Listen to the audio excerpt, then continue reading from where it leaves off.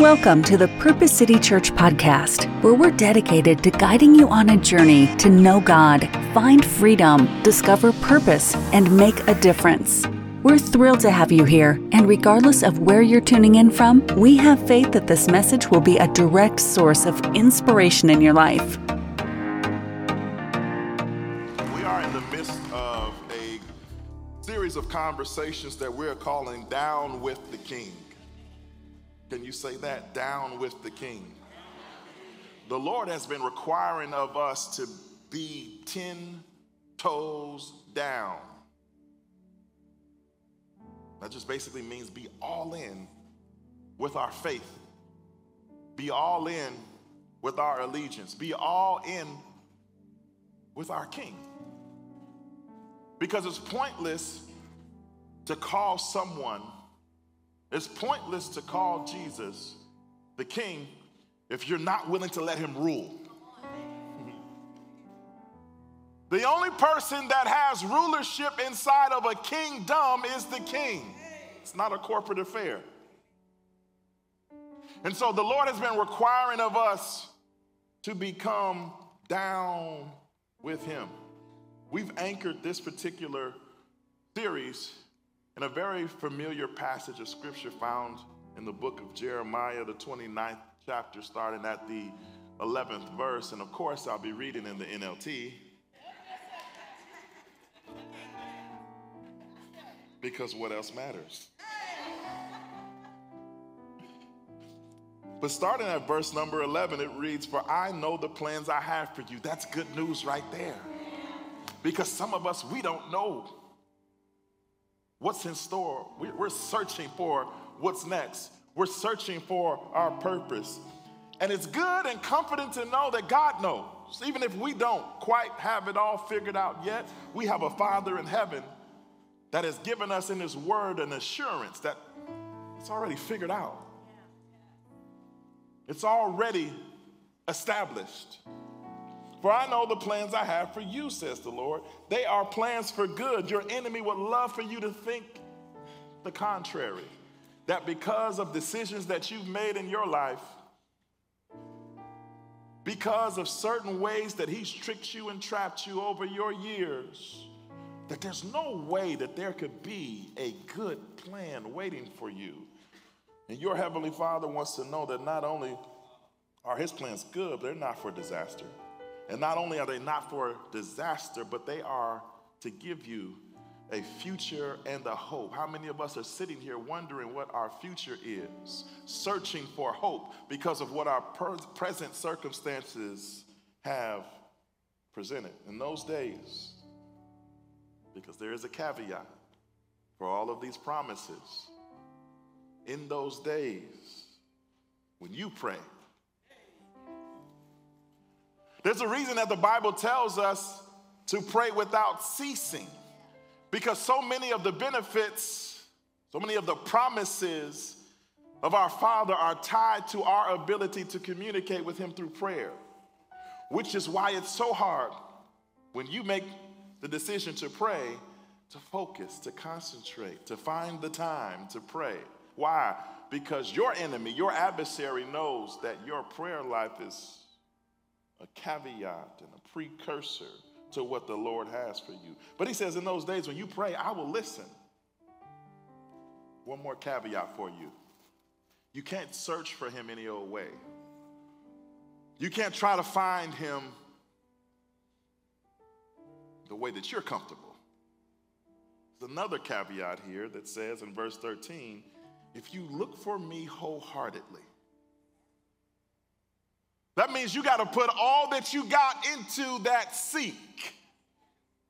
Because if you're not seeking me wholeheartedly, it doesn't count. So he says, if you look for me wholeheartedly, guess what? You will find me. Today's message is entitled "The Perfect Stranger." Because we have a Jesus, the Son of the living God, who some of us call King, some of us call Savior, some of us call Master. And he is, in fact, perfect in all of his ways, but for some of us, He's a complete stranger. And for you deep ones, there's certain areas of your life that he's a stranger to. I know you've been saved and you've graduated from Sunday school, got your certificate on the wall. But the truth is, you've hidden parts of your life from him. You have not let him enter in certain corners and certain crevices of your heart, certain compartments of your soul. He has no access to because he's a complete stranger. Revelations 3:20 says this, look, I stand at the door and knock. If you hear my voice and open the door, I will come. You see how that's on you again? You have been expecting for the Lord to kick the door in and rescue you. But he said, you got to open the door. You have to let him in. You have to grant him access. And if you do, he says, he promises, I will come in and we'll share a meal together as friends. Who wants to be friends with the Savior? Anybody in the room? Where there's a way that you and I can become friends with our Savior, and that's to let him in. The key to being down with the King, my brothers and my sisters, is to let him in. Turn to your neighbor real quick and say, hey neighbor, do yourself a favor and let him in. Let's pray. Heavenly Father, I move out of the way because I want your perfect will to be done in this place. And so whatever it is that you have to say, I ask that you say it through me in such a way that your people can hear directly from you. Lord, please have your way. In Jesus' name, amen. This summer, I was trying to do a little bit better, and I would try to go for some morning walks around my neighborhood. I actually liked it because it's a way to kind of get your day started off right. I would either listen to a podcast or maybe just some worship music as I went. And sometimes I would listen to worship music and pray. And on this particular morning, I got up before everybody else. And for the way our house is set up, we normally go out the back door that leads to the garage. And then there's another door on the garage that leads to the outside. So I went through that first door and got into the garage. And then I went into the next door. And I went outside and I popped my AirPods in because we only use Apple products in holiness. And I was just about to take off from my walk when I realized that I did not have my keys. And I was locked out. And it's not a good feeling because I'm a grown man. How did I lock myself out of the house? So it was still early, and I knew that my wife, she had a long night. She was working up late, so I didn't want to wake her up. And so I tried each my lovely children. Called my son, nothing. Called daughter number 1, nothing. Called daughter number 2, nothing. So there I was on the outside trying to get in, but had no access because my children were comfortable. Sleep, cozy in their beds. I wonder how many of God's children are missing out on the presence of their Father simply because they're comfortable, asleep, inside their comfort zone while he's outside trying to get in. It's important that you don't miss what the scripture said. He's not kicking the door in. He's knocking. He's waiting. This is a very powerful scripture. There was an artist way back in the day named William Holman Hunt, and he grew up as an atheist, and he lived a good portion of his adulthood as such until he was rocked by the gospel of Jesus Christ. And the verse that we just read in particular was the verse that rocked him to his core, that caused him to come to Jesus. So much so that he created a painting based on it. It's called The Light of world. It's one of the most famous paintings ever.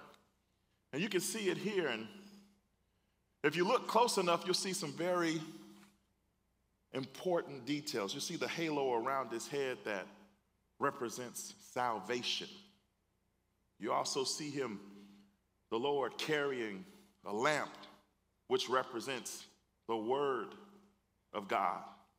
But probably the most important aspect of this particular painting is the door that he's knocking on. Because if you look close, you'll see weeds and tall grass in front of the door, which is a sign and a symbol that that door hasn't been open in a long time.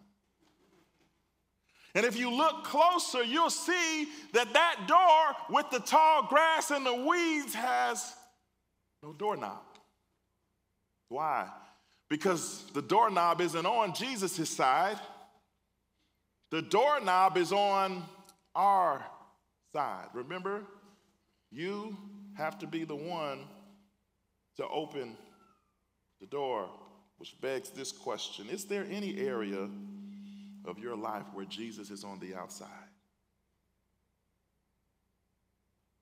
Can you take an honest assessment real quick? You can still look saved in your face. Maintain your church face, but just think for a moment. Internalize for a second.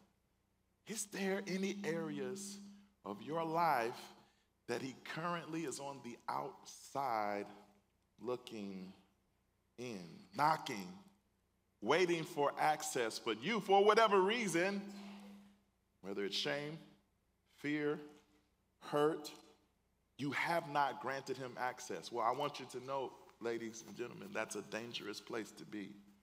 Because there is no safer place than to be with Jesus.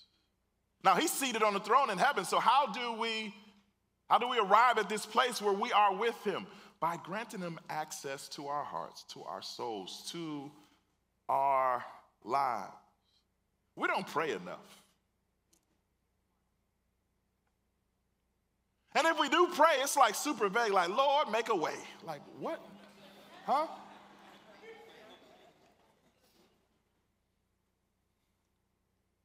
We don't talk to him like we believe that he can change the situation around. And listen, I'm guilty too. It's super duper easy to get there. It's called a slow drift. Because we all came into this world selfish. We all came into this world screaming for attention. We all like and prefer to do things our way and our strength with our own ingenuity because we're so smart.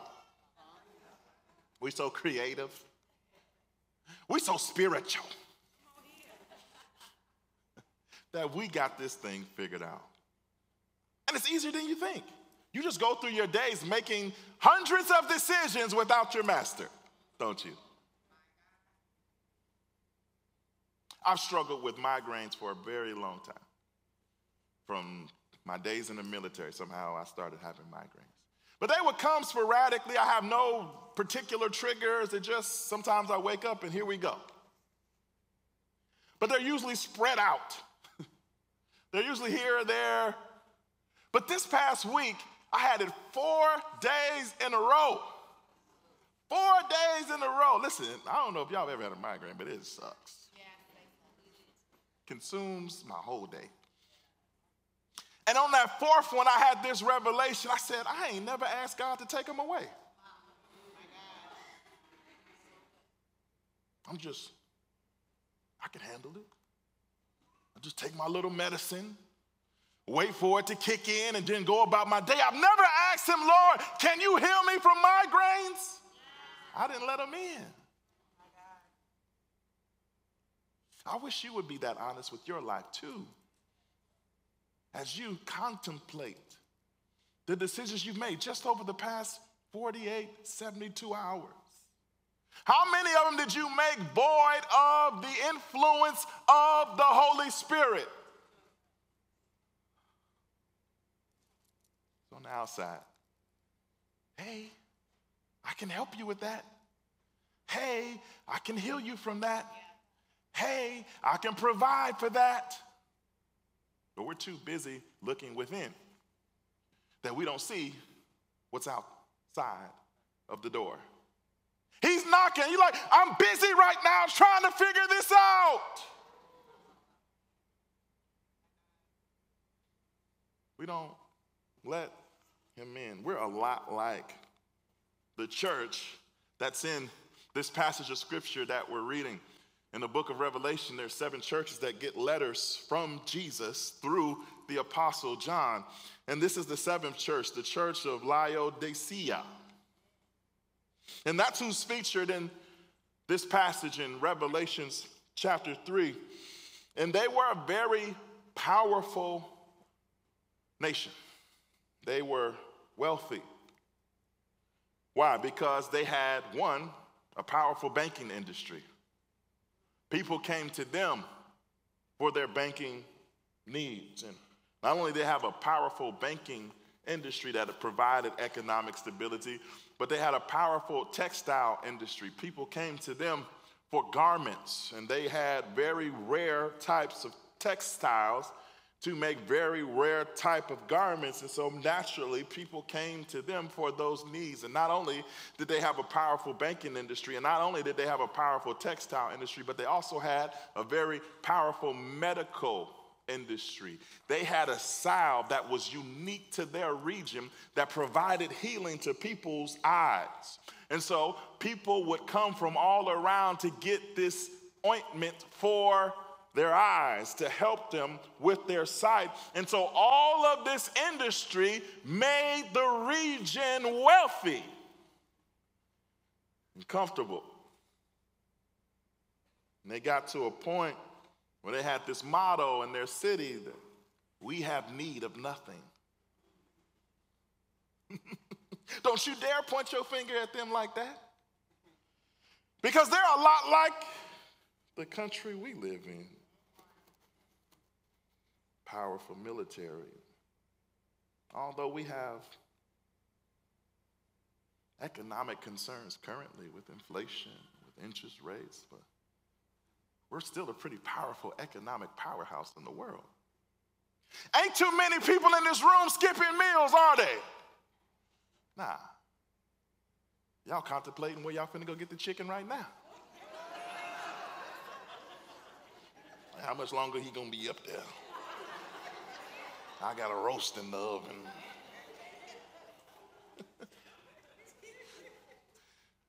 But economically, we're doing all right, and so were they. And so here's the thing, though. When you have the influence of money like that, it can foster self-sufficiency. Like even those of us, because I've been there, living paycheck to paycheck, we don't necessarily have that urgency to depend wholly and fully on the Lord for our needs. We're still trying to do it ourselves. Haven't prayed not one prayer. You on your third notice, and you still ain't presented that bill to the Lord. You still trying to rob Peter to pay Paul because you're so sure that you can figure out in your own strength. And so they had a problem with self-sufficiency because of all of the influence of all the money that was coming in. And the truth is, some of you are just the same. Not only that, but because of their powerful textile industry, they were a fashion powerhouse. And so they focused on appearance, which made them super self-centered. Because everybody was coming to them for the latest trends and the latest fashions. And so they started feeling themselves.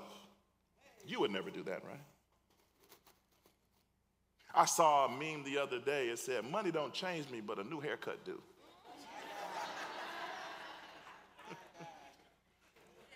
Because it's easy to become all about us.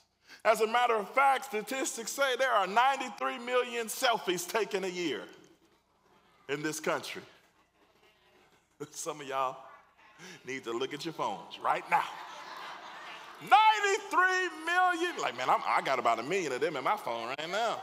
93 million selfies in the USA a year. Don't you dare say we not self-centered. research says otherwise. And so does your Facebook page.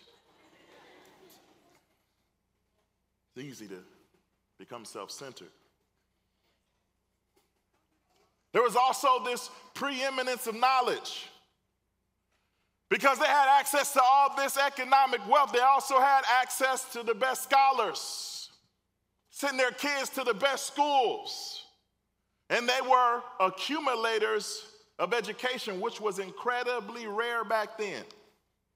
Because they had this preeminence of knowledge that fostered a sense of self-salvation. Because, you know, when we read enough books, we start questioning the validity of Jesus. Because we start to get so smart. We start to get so deep that we end up on the outside looking in. When we were in a safe place, but our accumulation of knowledge has caused us to become quite dumb. And matter of fact, there's a quote that says, in this current age, we're drowning in knowledge, but starved for wisdom. Meaning we got access to more information than ever before, and it's made us dumber. We've lost wisdom because we've become reliant on ourselves. We got knowledge everywhere at an all-time high, and wisdom at an all-time low. Why? Because we have not let that perfect stranger have access to us like he desires. And when we create a chasm, distance, a gap between ourselves and our Savior, we end up paying the penalty, and we don't even know it. So let's look a little deeper at this passage of Scripture in Revelation 3. I'm going to go to the 14th verse. Write this letter to the angel of the church of Laodicea. This is a message from the one who is the Amen, the faithfulness and true witness, the beginning of God's new creation. Verse 15 says, now, I know all the things that you do. That's important. Because we think that we hiding something. We think we got it tucked away where nobody can see. You're right, we can't, but he can. He's taking good notes. And he's making sound observations. Not necessarily about what you're doing, but how what you're doing is tied to what you believe. How your actions are tied to the posture of your heart.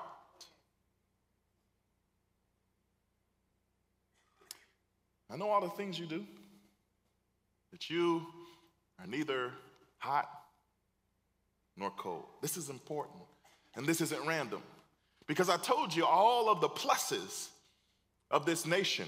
It had this booming banking industry, powerful textile industry.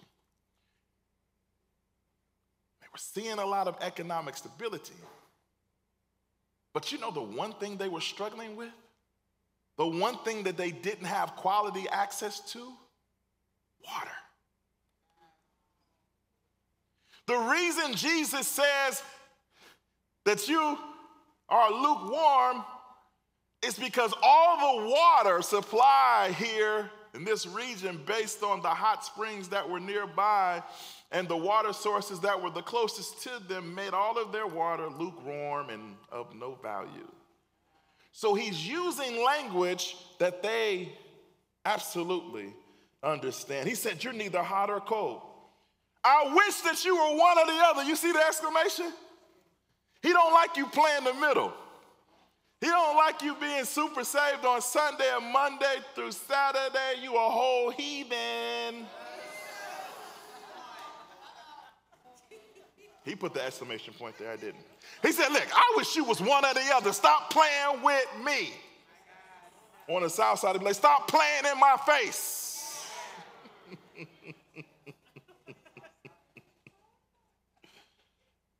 He's sick of y'all. But he says, I wish you were neither hot nor cold. He's referring to, in all seriousness, your fervor and your zeal for him. He says, I wish you were on fire for me. That like when people try to smudge my name, when people try to talk like I'm not God, when people try to say that I was just a good teacher in the history books, that you would be on fire enough to correct them. Or I wish you were cold. And I wish you just wouldn't tell people one thing out your mouth about me and live completely contrary to what you said about me. I just wish you was cold.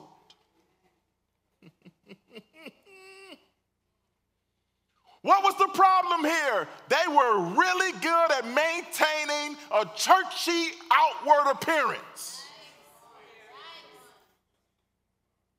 Uh-oh. But on the inside, dead, void of the presence of God. It was all a charade. It was all an act. And he don't like it. Sorry, he does not enjoy that. I wish that you were one or the other. He don't like mediocre faith. He likes the real kind. The kind that can't be shaken by circumstances. He wants the kind of faith that when you get the bad news, it doesn't turn you away from him, it makes you come closer. That's a hot faith. The lukewarm kind is that every time bad news shows up, you out. Every time good news shows up, you in. Lukewarm, mediocre. And here's the most important thing that you need to hear. He does not receive it. He doesn't receive your mediocre faith. It doesn't count. We don't really know where we stand until trouble comes. We don't really know what we believe about him until a situation comes up that's out of our control. Until a situation shows up that we don't have the power to overcome in our own strength. That's when we find out what we really believe. It's one thing to read about unity in the Bible, but when unity shows up in your church, are you in or are you out? It's one thing to believe God for financial provision, but when the buckets come around, you got your hands in your pocket. Where's the faith? You hot? Are you cold? Are you lukewarm? If I got a little extra left over after I pay my bills, I might slide a couple dollars in the blue bucket. But it's not my first priority because my faith isn't strong enough. I got to pay these bills first. Look how quiet y'all got. Because I'm stepping on your mediocre faith.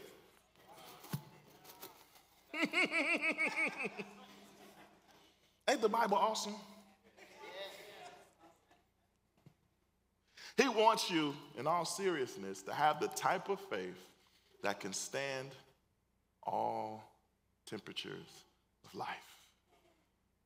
Whether he decides to turn up the heat on you, whether he decides to cool things off, he wants to know that your faith will not waver. Because if your faith is lukewarm, he wants absolutely no part of it. You know what he said he'll do with your mediocre faith? Spit it out. Did you read that? Let me read it because you don't believe me. In verse 16, but since you are like lukewarm water, neither hot nor cold, I will spit you out of my mouth. Ooh.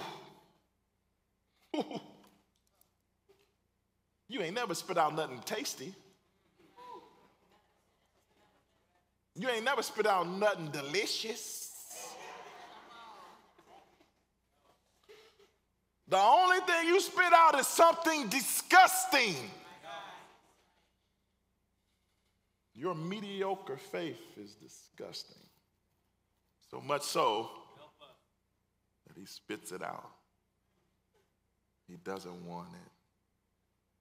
Doesn't agree with his stomach. He spit out those who have lukewarmness. This is graphic imagery, so you get the point. He could have just said, I just reject. He said, no. I vomit that. I spit that out. I don't want nothing to do with that. Either you with me, either you down, or you not.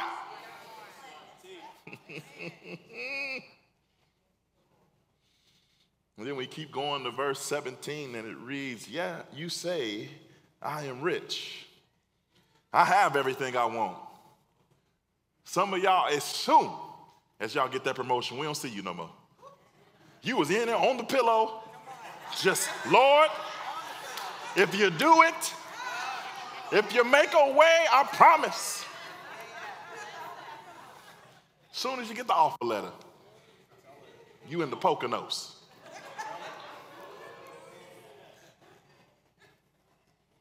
You say I'm rich. I have everything I want. I don't need a thing. Now, maybe you've never said it out your mouth, but have you said it with your actions? Have you said it with your lifestyle?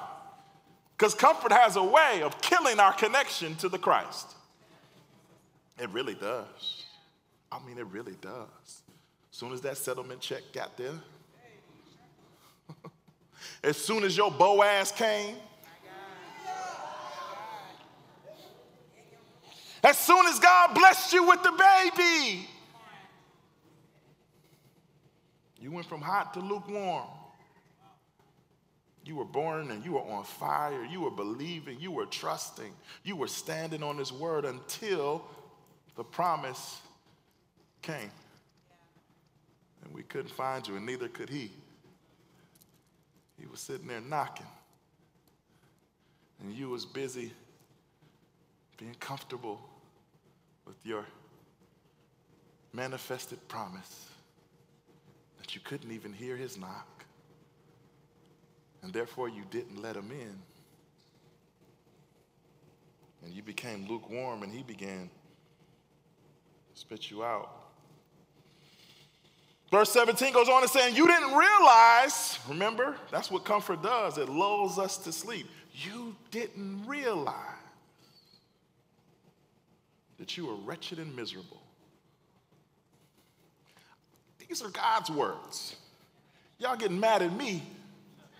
I didn't call you wretched and miserable. I'm simply reading the Bible. Wretched and miserable. When you hear that, he's talking about the fact that you, or maybe the person next to you, is caught up in sin and its consequences. I know we in church, and I know we like to show up with our Sunday best, dressed to impress. Got all the colloquialisms. Hey, how are you? Blessed and highly favored. The Lord is my shepherd, I shall not want. We know all the cute phrases, but the truth is behind closed doors, we're caught up in sin. That's why he said you're wretched and miserable. Because I can tell by your lukewarmness that there's something in between you and me. Sin. He said not only are you wretched and miserable, but you're poor. He ain't talking about your bank account balance. He's saying that you're bankrupt morally and spiritually. No matter how many scriptures you got memorized and you quote and you throw at other people, you need to be applying them to yourself a little bit more, because you are bankrupt spiritually and morally. You can't be bankrupt unless you once had something. You can't bankrupt nothing. That means you had something, and now you have nothing, and now you have filed for bankruptcy to preserve what little you may have. And he's saying maybe you once had some deposits spiritually and morally, but as of now, in your journey, in your drift to your bankruptness, maybe you haven't realized that's how he started it. That's why it's so quiet. Because you haven't realized the drift. You haven't realized that you've been trying to do it your way by yourself. That the whole time he was knocking, you missed it. Not only are you wretched and miserable, not only are you poor, but you're blind. These are the words of the scripture. Lacking spiritual perception and awareness. That's why you keep getting God, because you ain't inviting the Holy Spirit in to help you see. You're blind. That's why you keep trusting the wrong one. That's why you keep making the wrong investment. That's why you keep applying to the wrong jobs. Why? Because you're blind. You haven't let them in. You're still trying to do it your way. Ooh, that look good. That look like a good opportunity. Is it? Why are you doing it without any spiritual insight? Why do you prefer blindness on the journey that God has you on? You starting businesses ain't prayed a prayer. Wondering why it doesn't work. Because you're blind and you have no spiritual perception or awareness. Not only are you wretched and miserable, poor, and blind, but the Bible goes on to say you're naked, meaning that you're lacking righteous acts. Not only that, you're lacking the righteousness of Christ. You don't have the righteousness of Christ, and it's showing up in the decisions that you make. You don't have the righteousness of Christ because you haven't given Christ the access that he's requesting of you. And because you haven't given him the access that he's requesting of you, you're out here making foolish decisions, looking like a fool. I'm sorry, to get better. Y'all hang in there. Y'all all right? Verse 18. We're almost done. Here comes the solution. He gave you the problem, but he didn't leave you there. Ain't God good? He showed you where you're coming up short, but now he's going to tell you how you can turn that situation around for the better. So in verse 18, he says, so I advise you. Little parenthetical pause. Anytime God advises you of something, I do it. I would take that serious.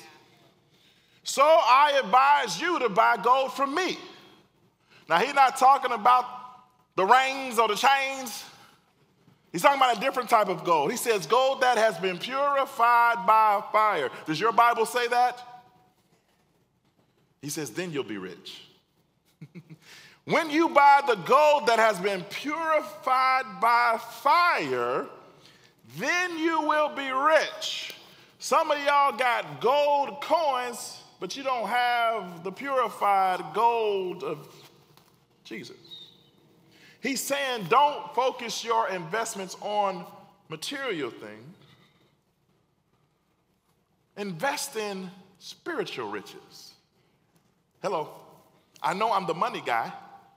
However, it's all significant apart from spiritual richness. Because you can have material riches and squander it. Or you can have material riches and still be miserable. I know a lot of miserable millionaires, a lot of them. Because they don't have spiritual riches. And he's telling you that your best investment, the best investment that you can make is in your spiritual riches. What is that? Righteousness and holiness. Ooh. We don't like them words no more. Righteousness and holiness. Holiness isn't long skirts. Holiness isn't no makeup. Holiness isn't you can't preach with Jordans. I know I'm a mess. I'm sorry.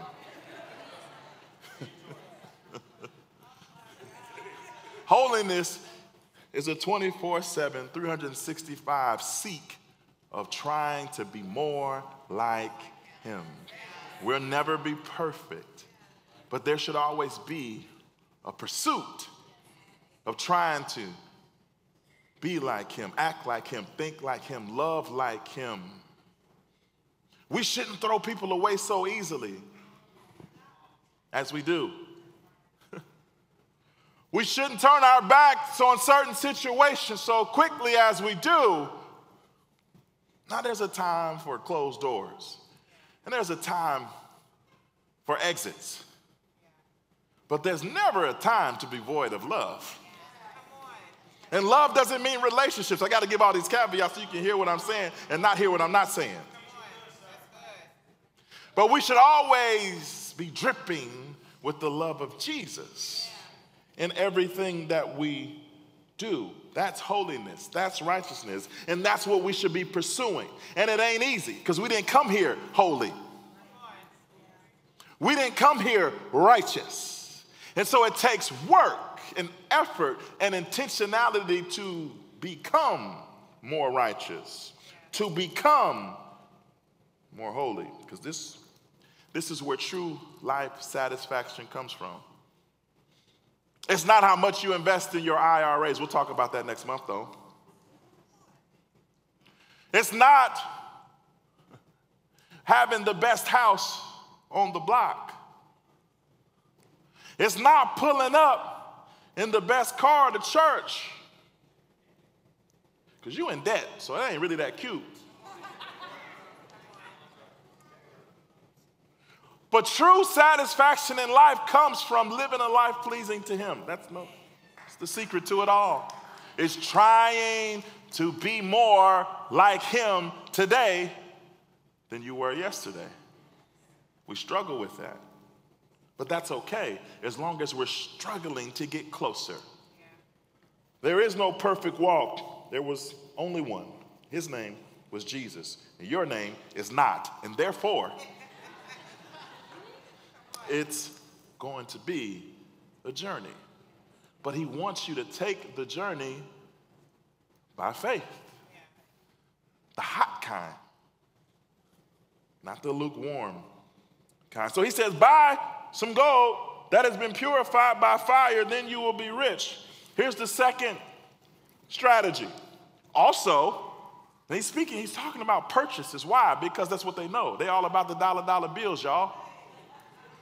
So he's saying, stop buying this mess and instead make these types of purchases. So after he tells them to buy gold that's purified by fire, he says, man, you should get some white garments from me, so you will not be shamed by your nakedness. Because remember, he informed them, like, y'all ain't got no clothes on. Y'all naked. So instead, buy white garments. What do the white garments represent? The righteousness of Christ. Here we go again. He's saying, the answer that you've been looking for is me. I have it. I'm knocking. I'm waiting. And all you have to do is give me access. All you have to do is come to me, and I will present you with white garments. I will give you my righteousness. You don't have to do it in your own strength. I can take the lead if you let me. If you let me. You don't have to lean on your college degree. You don't have to lean on your resume. You don't have to lean on your network. You can lean on me. You can put on my white garments. You can clothe yourself in righteousness. You can seek me and give me access to every area of your life, and I will take the lead. I will help you. I will be your strength. I will be your guide if you open the door. So after you put on his righteousness, the last thing he asks you, or advises you, I should say, to buy is ointment. Remember, he's speaking their language. They sell ointment to the rest of the world and make a lot of money doing it. And he says, buy ointment for your eyes so you will be able to see.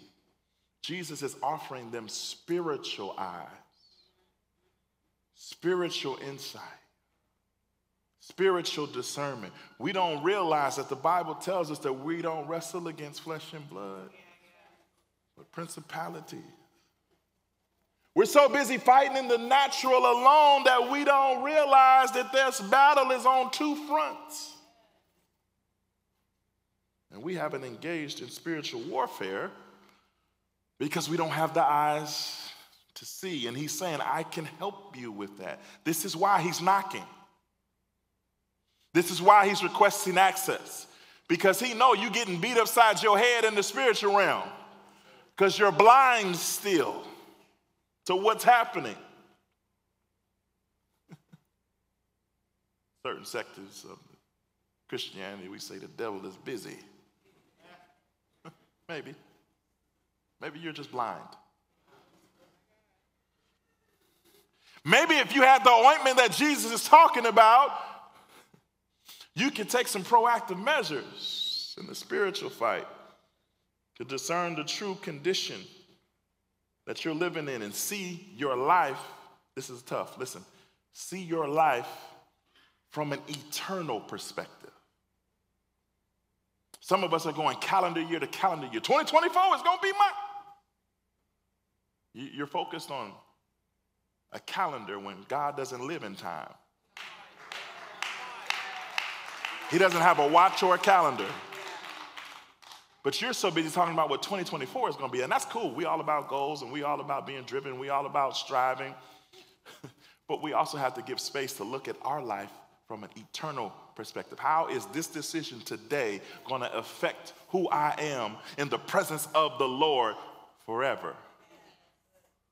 How is he going to feel about my decision to do it on my own, to exclude him from the process when I stand before him on that glorious day? How is he going to feel about the gossip and slander that I've said secretly when I stand before him on that glorious day? That's called looking at your life from an eternal perspective. I'm going to read a couple more scriptures and let you go. But I hope that what you take away today is the fact that you have a loving Savior who loves you so much that although he's knocked and you haven't answered, he hasn't left.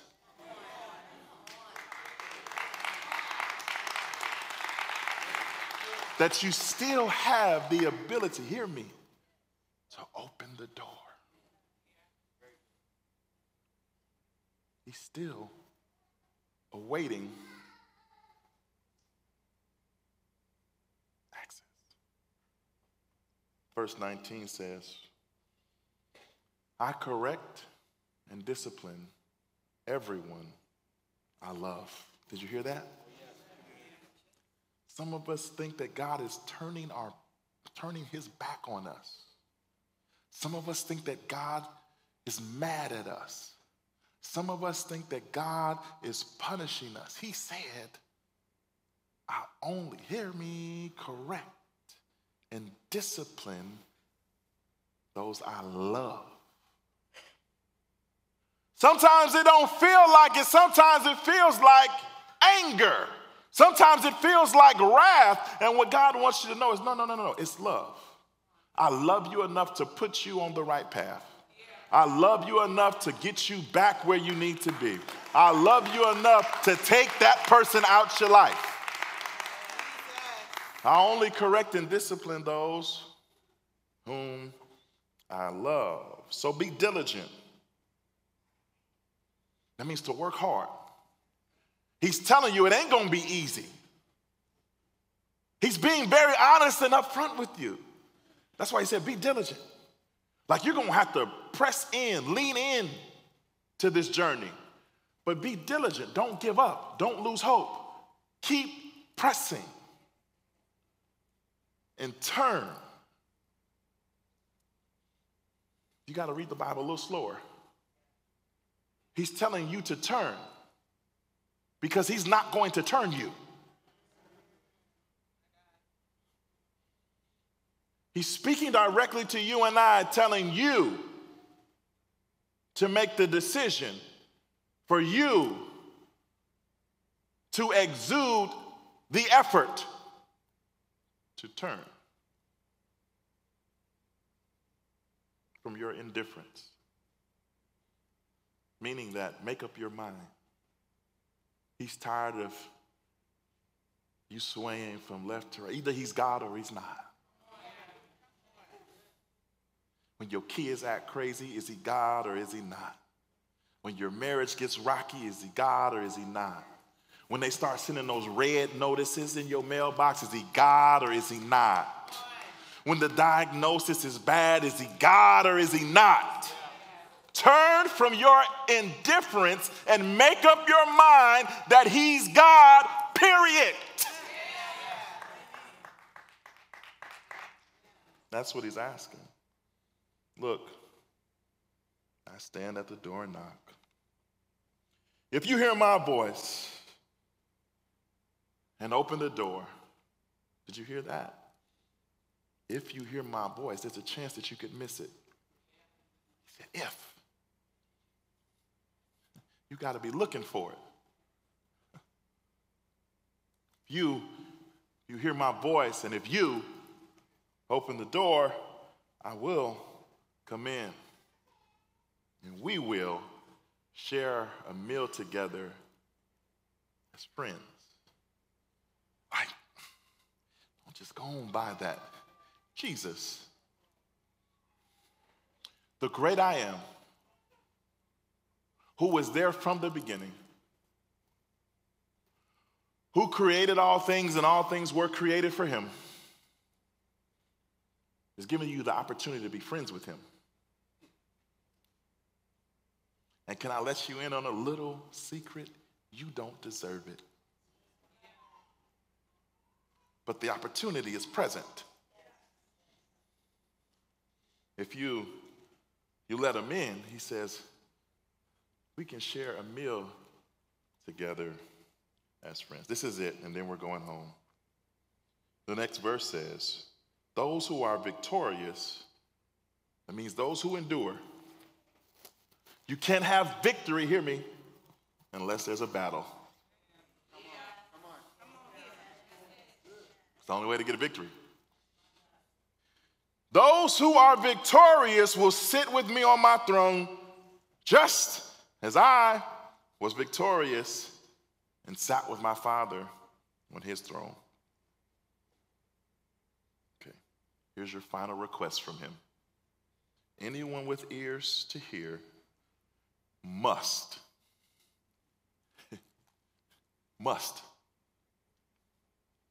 listen to the Spirit. Must. It's required. Some of us are so task-oriented that we've made up in our mind, you know what, I'm going to pray harder. I'm going to read more. I'm going to fast more. But you're making it about your efforts. He said you must listen to the Spirit because you won't know to pray without it. You won't know what to read without it. You won't know how to fast without it. So you can't just make this about your effort. Yes, he's requiring your diligence. And yes, he's told you to turn and he's giving you instructions, but he's telling you, don't you do it without listening to my Spirit first. Don't go out of here trying to still do it your way and you trying to spiritualize it now. It's still your way. He says, my way starts with you listening to my Spirit because I will guide you on how to do this if you do.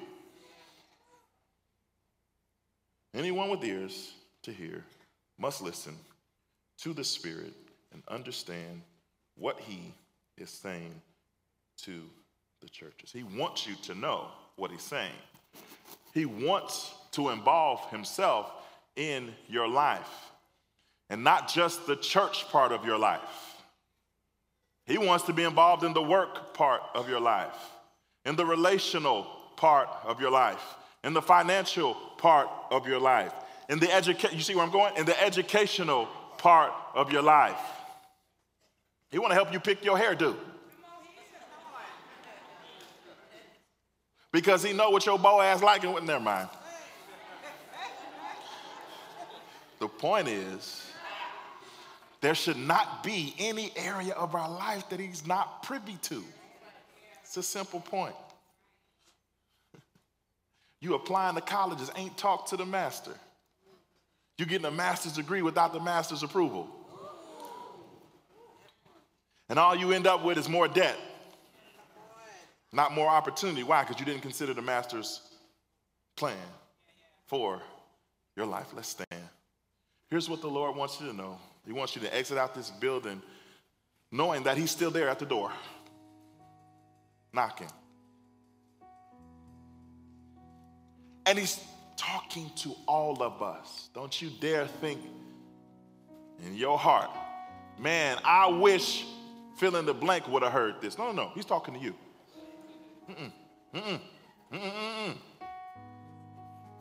He at your door, knocking, waiting on you to turn the knob and give him access. Stop playing in his face and start a total surrender. Hey, hear me? A total surrender. Because what he promised was when you open the door, when you say, Lord, come on in, he's going to come in. That's not even the best part. The best part is what he said after. See, we'll be friends. Who doesn't want to be friends with Jesus? We all do. Well, he's giving you a formula to make that your reality. It's not just a song by Israel and New Breed. You can be friends with God if you follow the instructions that he's giving you. And what's the instruction? Stop fronting, stop faking, and be real with him. Let him know exactly what's going on. Let him know exactly the decisions that you're trying to make. Let him know exactly the struggles that you're still facing. Let him know exactly what you're afraid of. He don't need you to be fake. He's asking for authenticity. He does not want to be a stranger anymore. Thank you for being part of today's episode. To stay connected, please visit us at purposecitychurch.com. Don't forget to subscribe and share this podcast with your loved ones. Your support means the world to us. As you go about your day, remember to make a meaningful difference in the world. Thanks for listening.